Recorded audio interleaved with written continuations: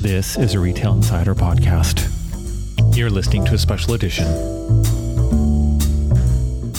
Welcome to the Retail Insider podcast. This is a special edition. I'm your host, Craig Patterson. I'm also the editor-in-chief of Retail Insider. Today, we're joined with George Minakakis. He's the CEO at Inception Retail Group Incorporated, and he's also got an extensive history in the retail industry in Canada and beyond as well. So welcome to the program today, George. Thank you for inviting me. So tell me a little bit about what we were seeing in retail prior to this COVID-19 shutdown that we're currently experiencing. Well, it was far more positive news. Obviously, there were retailers operating at the time, and that's only, 6-7 weeks ago. But 2019 was again another year of closures, but it was also a year that we saw more retailers making the right transitions with their digital mastery and moving their businesses closer to being better at e-commerce and responding to that and building it.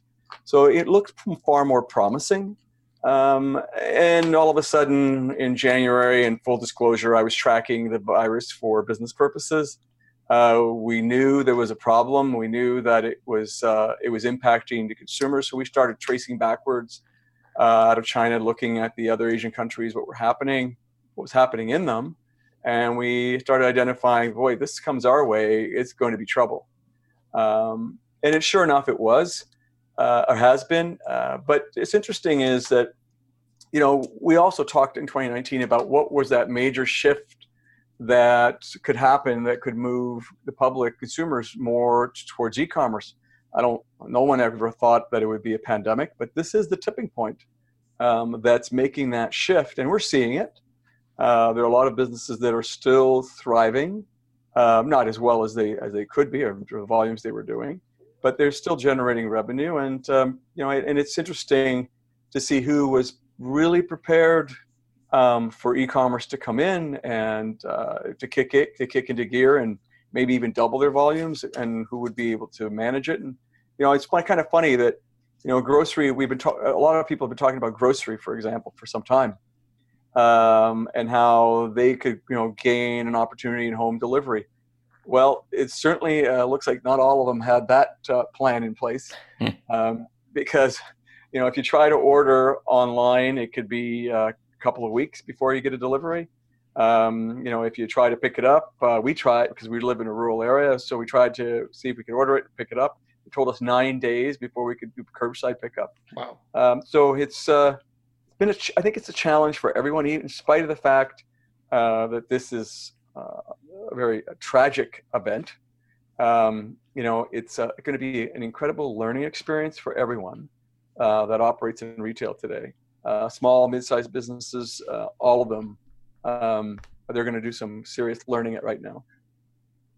Yeah, let's talk a bit about the consumer. We had an article. You were in an article in Retail Insider quite recently, and you were discussing the consumer and how they will change, given a bit of the fear around the pandemic, as well as what habits are being formed.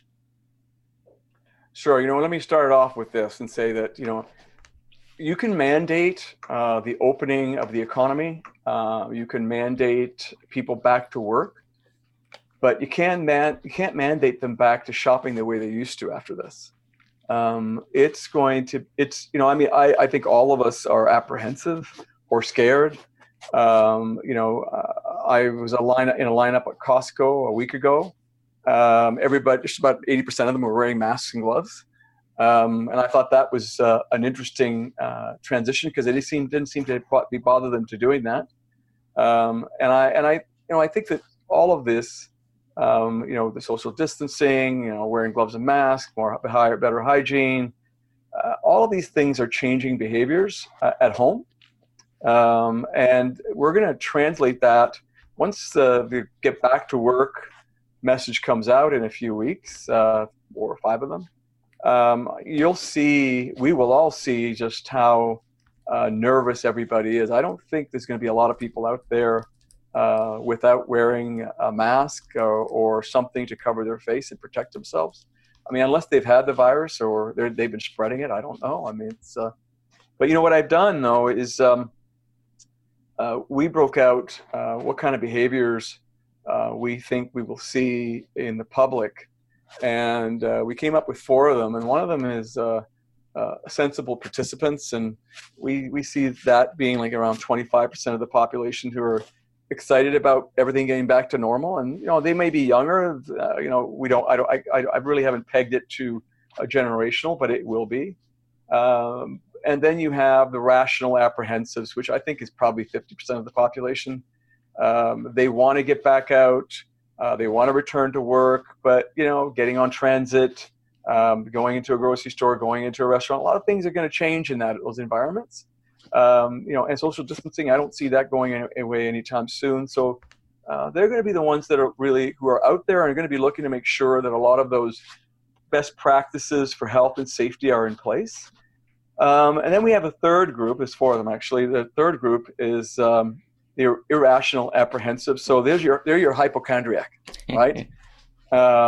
Really worried about going back out there. I don't want to use demographics, but it could be because they're older. It could be because they have underlying issues, or just afraid of catching the virus and being a victim to it. So they're the ones that are going to take much longer to get comfortable and get out there back to any kind of new normal. But that will take time. And I really believe that these are the ones that are going to want to see have the vaccine before they get back to that. And look, I also think that all first 3 groups, they're going to be moving more and more towards e-commerce because of whatever environment they don't feel comfortable in. And the 4th one, you can't have sensible participants without having somebody who's insensible. And I refer to them as the insensible risk taker. We're seeing them in the media today in the U.S. rallying out in the streets. Thankfully, I haven't seen that in Canada yet. But they're not going to wear masks. They're not going to respect social distancing. And it's quite possible, though, they'll be the first group you encounter in your stores, where you're trying to keep some measure of control in protocols and safety protocols that are put into place. So I think that these 4 groups are going to be what we encounter. But again, Craig, I've been looking for one word to define all of this as well. And demand is that word that people will be, retailers are going to be looking for that demand to be, and hoping that they can go back to pre-pandemic levels, which is not reality, not for some time. And I did a post the other day, and I plugged some numbers in, and I'm just basically saying, look, it could take 12 months before we get to a place where we're anywhere near to a pandemic level, or a pre-pandemic level. And even then, it might only be 10% of minus 10 to that pre-pandemic. So it could take time before we get that. So I'm not going to be overly optimistic that we're going to get there quick. Because of these 4 groups, I think retailing, and all businesses, by the way, are going to see a lower demand because everybody's going to be very cautious coming out of the gate. So what would happen if we had a second wave or multiple waves of COVID-19? This is something that's definitely being discussed right now. Well, that means I don't come out. It's I'm staying home. Me too. It's high it's a good probability for it to happen. And I think that part of that is if we rush getting back out too quickly without any protocols in place, we could make things worse. But I'm not a doctor. I'm not a scientist. What I've read is what you've read as well. That the winter months or the colder months as we head into the fall with the flu and everything can become more problematic overall. If that were to happen, though, that would not be a good thing. Overall, I think retrenchment of the consumer would become even deeper. There'll be, I could see that the rational and irrational apprehensives will dig in deeper and very reluctant to get out there and move more to e-commerce. And I've seen some data coming out of the U.S. It's kind of hard to get numbers in Canada, but data out of the U.S. they're almost showing that e-commerce will double over the next 12 months, taking US from 15 to 25 or 30%, which is that's an amazing number. But I think what they're doing is factoring in a lot of this. And back to the main question here, I believe that we should be paying attention to what Germany is doing. They're taking time to do this, opening up only large stores, large centers to begin with, to give that social distancing the opportunity. Again, if you think about it, how do you manage social distancing if a second wave comes out? I think people are just not going. The small spaces are going to have a tough time managing traffic. They're so tight in merchandising and displays. I think that the second wave can be very hurtful to business, more so, and it'll drive far more failure. Not to be negative, but after 2 or 3 months of the first, coming out now, if the volumes are as low as I think they'll be, we'll see changes in retail in terms of who's operating. If the second wave comes, all of that can happen a lot faster for more. And that would be a real concern if we don't and I think all of this comes down to managing our exit to the outside world the first time around. Yeah. What would, in terms of timelines for, say, retailers that were looking to file, would you expect to see some coming in the summer here, or more, say, January 2021? Or do you have any sort of an idea what the timeline could look like? Okay, so I think that there's definitely, if you're a large retailer and you're worried about your future right now, you and your management team, your lawyers and your accountants are together. You are planning bankruptcy protection, and you are looking at restructuring. I believe that that's part one. I don't think you can do it while you're closed. So in the next 2 to 3 months, we will see who's making those moves. The smaller retailers, I sincerely believe, and mid-sized ones, in the next 3 to 4 months, as they start running out of cash and other alternatives, and we may never hear of the small ones. We may just seek store closures, but we may never hear of the small ones. Mid-sized ones, certainly. If they can't restructure, the mid-sized ones, if they can't restructure within 6 months, I just don't. Some of them I don't see them being able to get the kind of deals at the table unless government intervenes and tries to keep them open. So this could result in a substantial number of, say, retail vacancies, or probably worse, restaurants, in terms of, say, the commercial real estate aspect to things. Yeah, absolutely. I won't mention names, but I happened to be on the phone with a developer, and their belief was that about 25% of their tenants are in trouble, and that they're most likely will close. So it's a pretty hefty number when you think about it. And yeah, restaurants, very challenging environment. I saw a forecast coming out of the U.S. that they only did Gen Z and millennials, and 55% of them said they would go out after isolation's been lifted. But I'm not sure if isolation means social distancing. Only 5 to 55% of them will go out to restaurants again. Well, think about that. So you're going to have social distancing in a restaurant and only half the traffic coming in. How do you survive in that, right? I mean, if you had a capacity of 100 seating, now you've got a capacity of only allowed 55 or 50. What happens to what kind of volumes do you need to drive in order to be successful? I think what I've been telling folks, you really need to be thinking about what you need to do to get to break even, not just thinking about last year or a couple of months ago, which you were at. Trying to figure out how low your volume can go so that you can get to break even. Otherwise, if you're trying to reach for the stars right away coming out of the gate, that's just a recipe for failure for sure. And a lot of food service, like restaurants, the margins can be quite low anyways. Like they'd almost have to double their prices if they had half of the traffic. And if that were to happen, you might as well cut that traffic into another half. Exactly. I mean, I don't know how you would do that.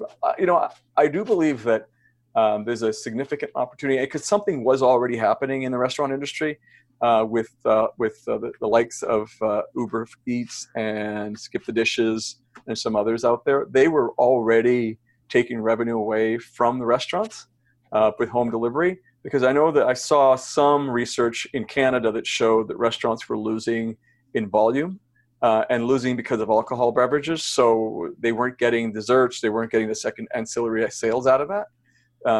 So I mean that because of that, it was already a transition. If they're smart about this, if the restaurateurs are smart about this, they'll really double down on delivering to homes and keep their restaurants open at the same time. So there's a little bit of work to do there, and hopefully they can get better costs on delivering, because I know they lose on margins there too. Yeah, it's huge, like 25% in some cases, or 30 even. It's a lot of money. Goodness. And back to physical space, shopping centers, in the article that we had you quoted, and you were talking a bit about enclosed malls versus not. What might we see in terms of, say, traffic in a mall, and what might be done to better, make consumers feel secure about, say, going actually into a shopping mall again that has a roof on it, for example? Yeah. Well, I mean, how do you, so I'll start this with a question. How do you manage traffic in a mall? Do you have the consumer walking, if incoming traffic going east, outgoing traffic going west? And if you want to make a turn and see the other side of the mall, do you have to make a left somewhere in the center court? I've tried to play with this in myself and figure out how they could pull it off. But then what do you do about getting into a store in the mall, right? I mean, if it's a great operator, they have good traffic, but that displays and merchandising takes up a lot of space. So how do you social distance in there? And sure, you can have staff with masks and gloves. You can manage through all of that. I think we've all heard that some retailers don't allow you to try on clothing right now. So how does that change things? There's a lot of question marks behind this. And then think of the food courts, Craig, right? I mean, you go to some of the coffee shops, and I mean, they're lined up, right? So how long does a line look with social distancing? And is it feasible, right? So I think there's a lot of challenges here. But again, if I come back to, those apprehensive consumers, are they going to enter that environment? You'd have to, a mall operator will have to convince them that they can manage the traffic, keep the social distancing, and give you the pleasure of shopping. Because why do you go to a mall? I mean, some people may be in a rush, but most people go there for their own retail therapy, right? That's not retail therapy if you're wearing a surgical mask and wearing surgical gloves. There's no real browsing. You're in and you're out. So I think it's challenging. And that brings me back to, the open air centers, like the Value Mall up here at Trafalgar Road in the 401. That's wide open. The stores are bigger. They might be able to manage social distancing better. But again, they have a lot of small stores too. How do you handle queues that have to be 6 feet apart? Again, a lot of challenges. I'm not sure. I don't know that anybody's thought these out yet.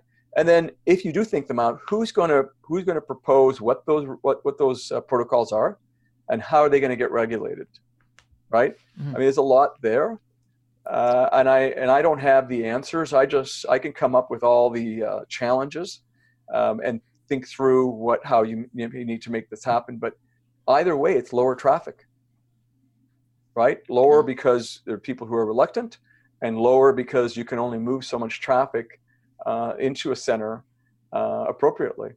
I don't know how you do that in this environment, and that may take time. And on top of that, I was listening to a webinar with a major landlord who was saying that they were looking at actually, say, reducing the hours in their shopping center properties, which again is going to create less opportunity for that volume. Yeah. Which, is another whammy right there as well. Now, one other thing we were talking about was the customer experience. I mean, everything that we've learned about retail almost seems to be thrown out the window. Have a experiential store. You go in, you have a great experience, one-on-one interaction with, say, a sales associate. I don't know if I went into a store, I wouldn't want anyone, speaking moistly on me as our prime minister has coined the term, but, having almost a contactless experience seems like it would be, the best at the moment. How is this going to change retail? I mean, it could be quite profound. It will be. And, and I come from a world that's very customer sensitive. You're in the customer's face quite a bit. It's personalized service, from premium and luxury side. And it becomes, how do you do that, right? Are you going to feel comfortable if you walk into a luxury store and I'm wearing a mask and I'm helping you try on a shirt or a jacket? I mean, it becomes problematic. And I think that the opportunity here now is because we know there'll be less traffic. You can actually work on personalizing service a little bit better without try and keeping that social distance. So my challenge to every retailer is start thinking about what that looks like for your brand. But if you're a retailer that sells a lot of general merchandise, then you're in a world of delivery or curbside. And the things that I suggest there, and I call it FAST, F-A-S-T. The F is for filling the complete order. The A is for accuracy of the order. The S is for speed with which you can deliver or create that pickup. And the T is really about the ability to build future transactions. So, if you start thinking about it this way, and you get good at this, you're going to learn some really very important consumer behaviors that you can then later on, when things really do get back to normal, and translate them into that personalized service a bit more. I really believe that there exists an opportunity there. My first retail role was working for PepsiCo. And I came out of the restaurant industry. We did delivery.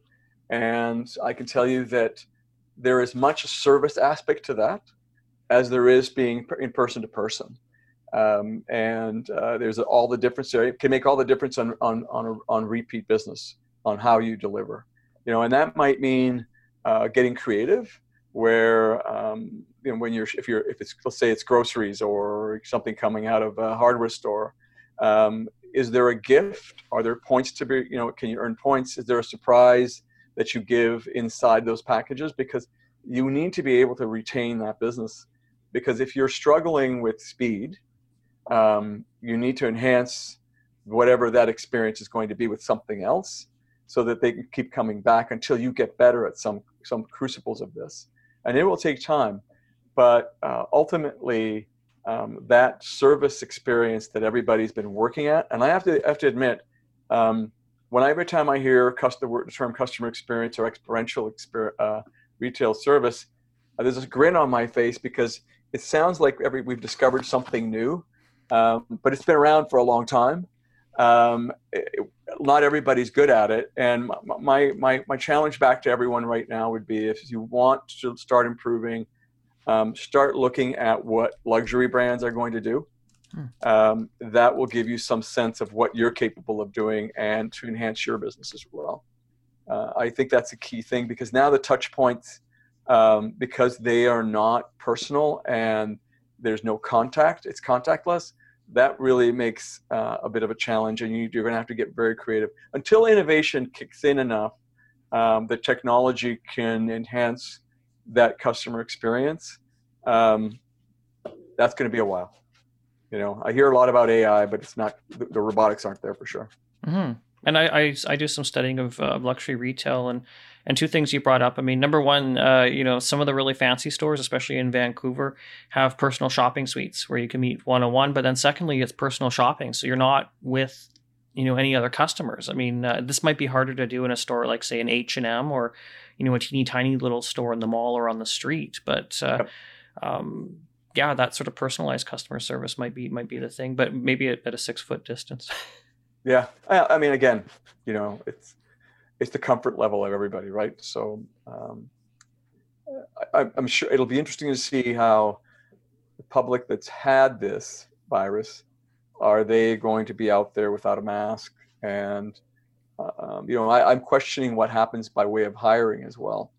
Mm-hmm. I'm curious how that translates. Are we going to be more focused on trying to hire people who've had the virus or have immunity to it?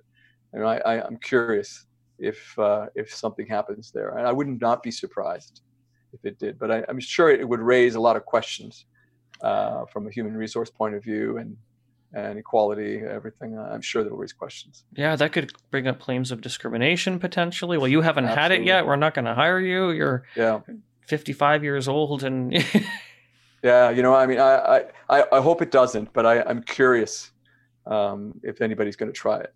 Yeah, and then there's technologies. I know that T&T, the grocery store in Canada, is actually some or all their stores are checking temperatures of customers coming in. There's probably a whole privacy issue around this ultimately, not to mention the tracking of people.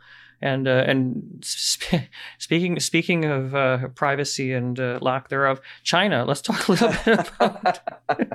Let's talk about what's happening in China right now, because they're a little bit ahead of us. I mean, whatever data we can and information we can trust coming out of China right now. Tell me a little bit about, because you've got a bit of a background with the country as well. Yeah, I used to live there for 3.5 years. So, you know what? Yeah, China's a good example. And I keep telling everybody, what you need to do is you need to separate what someone wants you to believe is going on in China versus what's actually happening in China. So you need to cut through the rhetoric, and I think China's feeling the pressure a little bit, and there's more details coming out of what reality is like there. But I think one good example is because H&M actually did this publicly, so in their MD&A, so I don't mind mentioning them, but they showed their 14-week period during the virus, and the last 5 weeks leading out of the virus. And then in those last 5 weeks, 90% of the stores were open, and we saw trends of a -79 to their base, to a -23 in the last week of that 14-week trend. So it goes to show you that volumes don't go back up to that. So it just kind of reinforces that. But I also came across a report from the Chinese government that was alluding to the retail performance in the consumer market being a -15 currently, which would make sense, right? So I really believe that the reality is, I even knew somebody in the restaurant industry there, and I reached out to them and said, I know you're open, but is everybody back? And she basically responded back and said, who's supposed to be back? Customers. Yeah, we're still looking for them. They're just not, they're avoiding the restaurants. Very few are walking in, but they're also very reluctant of foreigners now too, as you know, in China. And so, I could see some things that are changing. We will probably recognize as well is that they're reluctant to travel now. You probably know this, but to Chinese consumers as tourists, Italy is the #1 destination. Yeah. Right. So you can only imagine what will happen to luxury and premium sales in Italy because of this. But I believe what we'll start seeing as the Chinese consumer gets more comfortable, and it'll probably take a few more months, is that the luxury and premium brands in China will start showing very, very strong sales, because they're not going to be traveling overseas as much. I can see that happening. So I believe that we can see that kind of trend as well in North America and Canada, where we probably will make our purchases here versus maybe going somewhere else to make them. But the trend, though, Craig, I really believe the first couple of months are, compared to whatever your base was pre-pandemic, It could be at best, might be a minus 15, minus 25 for many. We're starting out of the gate, minus 50, minus 70, pre-pandemic. And then, like I said earlier, you might get to a minus 10 or minus 15. And that may be the trend for a while until we get an all clear. But, shops are open in China. Social distancing is there. I'm used to the Chinese consumers wearing masks because they were wearing them back then. So I believe we're going to continue to see that. But we have to walk this very slowly into opening, because I'm really concerned if we move too fast, we're gonna have health issues a lot faster than we need them. And I heard today that the argument around flattening the curve has always been that we've known that everybody's going to get this virus, and that everybody's heading towards herd immunity. Well, that's a frightening thought in itself for a lot of people. So I think that as that becomes more apparent, it'll certainly keep volumes from hitting the kind of thresholds that you expect them to hit. But the learning out of China has been good. I think watching what happens in Germany would be, because they'll be more transparent, would be very relevant too. Yeah. And I mean, I think even in Italy, which is kind of incredible given the numbers and the growth in COVID-19, they're looking at starting to open certain things up as well. I think Germany was schools. Yeah. In terms of categories that will recover faster than others, do you have any insight into, say fashion retail versus, jewelry, other categories, optical, in terms of, where we might see the quickest recovery in retail as stores start to open again? I think whatever business does not have a lot of personal touch will recover the fastest.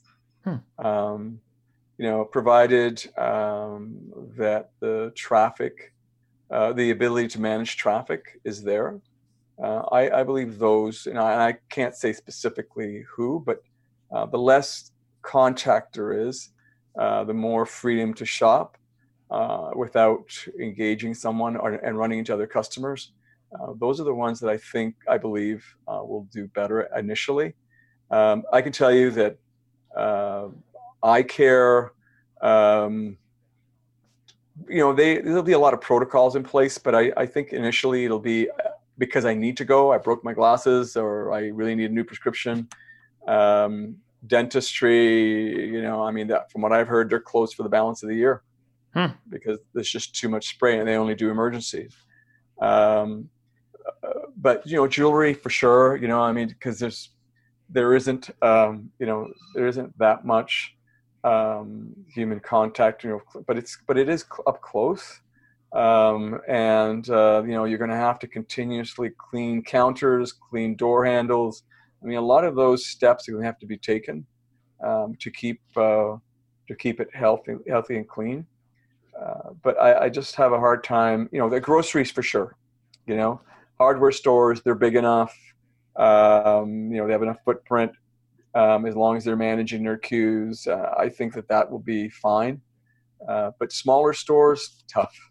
When you look at small businesses, there have been a lot of failures every year there's a number of failures that happen. And for every 90,000 that may close, there's 90,000 that open. I think that I believe that that necessity is going to create bring in a lot of ingenuity into this equation.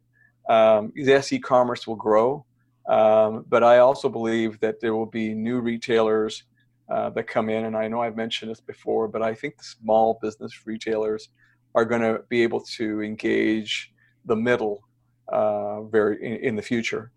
So a lot of them are going to have a lot of footwork to do to get there, and I'm hoping that a lot of them have been smart about this. And not just sitting back worried about how they're going to open, but thinking about how they're going to let their customers know that they're back and how safe they make the environments. That'll be key to making a healthy recovery. Well, thank you so much. That was George Minakakis. He's the CEO of Inception Retail Group and is a retail expert. He's worked with various companies over the years. Thank you so much, everyone, for listening today. We'll have George's bio and link on the website, as well as the article where he was quoted recently in Retail Insider. Thank you so much, everyone, for listening. Take care and be safe.